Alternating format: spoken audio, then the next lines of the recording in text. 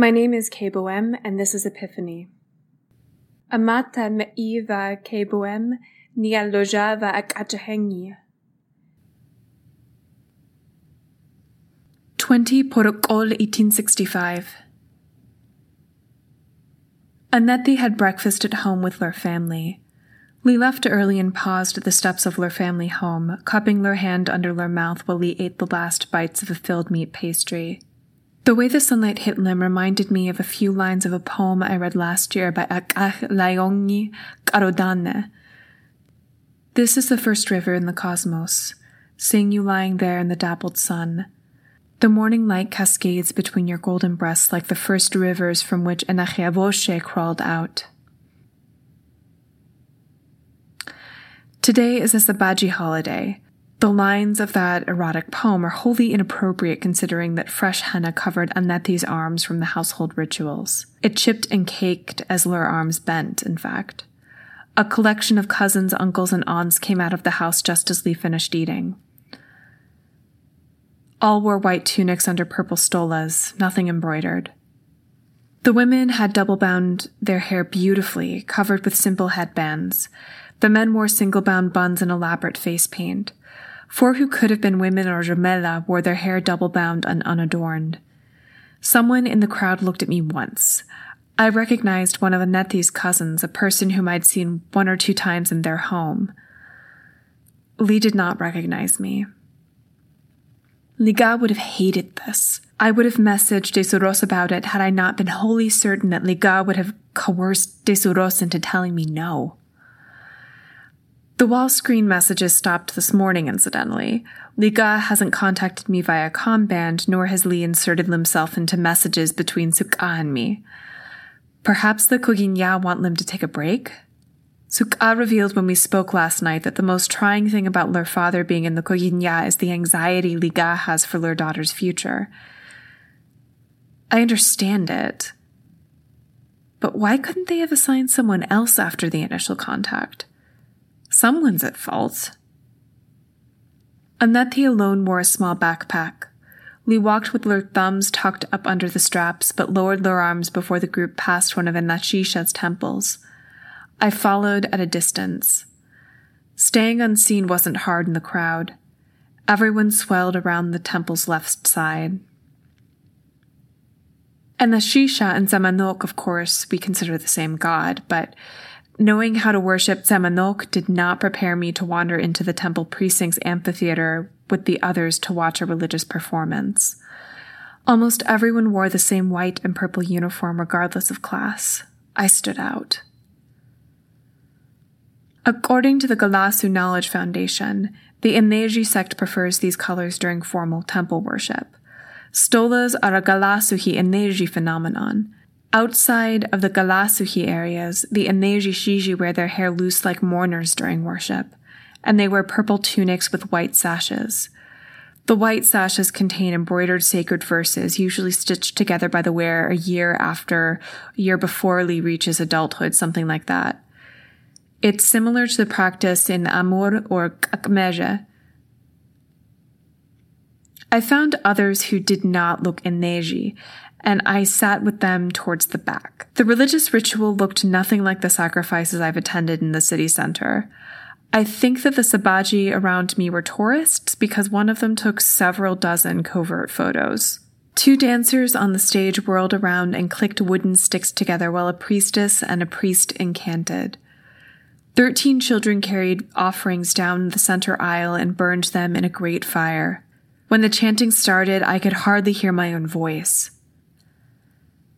It was in Old Tbeshi, so that's just as well. I stumbled through even recognizing any of the chants, let alone the words.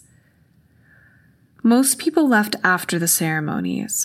Outside of the precinct, several Ineji passed out documents about lectures from their philosophers, topics neatly printed on thick cards.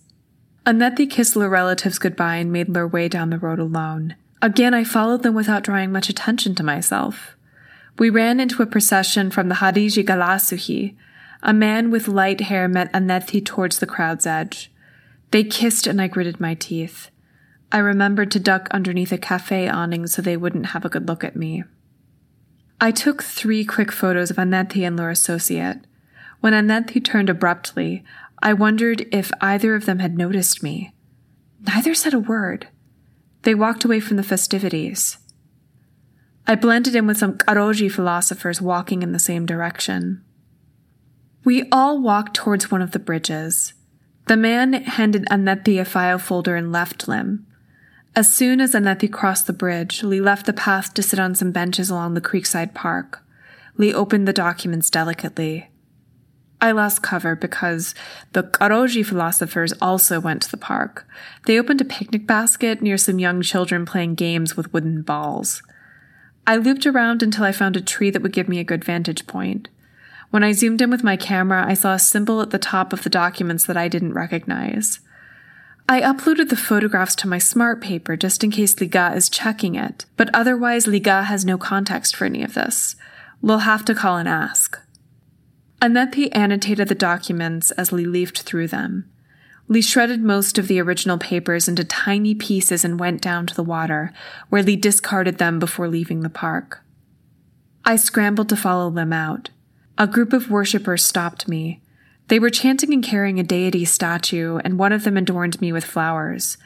I allowed this because I didn't want to cause a scene, so I now have the blessings of a god I don't even know. Annetti walked to a residential building about 6 blocks from the park. It was small, about the size of Advisor Tenes Sadi's home, so the family was small. They let Annetti in, and I watched outside until the prickling at the back of my neck drove me to doubt. Then I left. Back at the park, I looked for fragments of those documents near the water. The pieces I recovered were so waterlogged that I couldn't make anything out.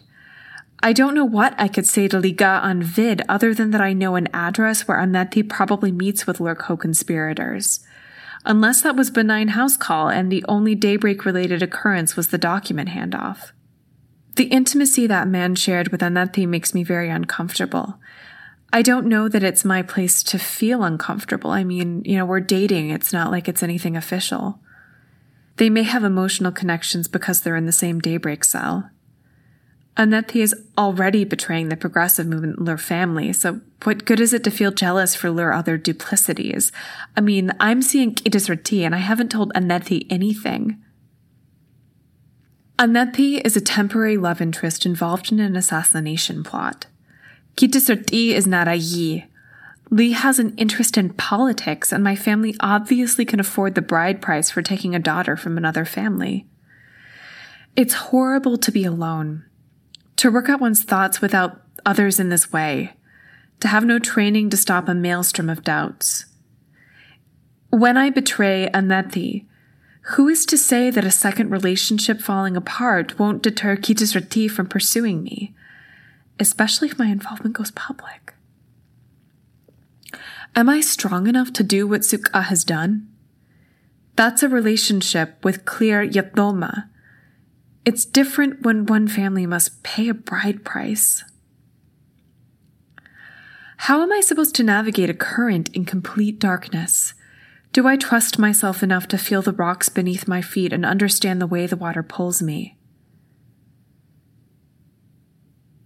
I have ambition. But is ambition the same thing as resolve? You have been listening to Epiphany by Kay Boehm. For a text version, cultural notes, and to subscribe via RSS, please visit http://kayeboesme.com/epiphany.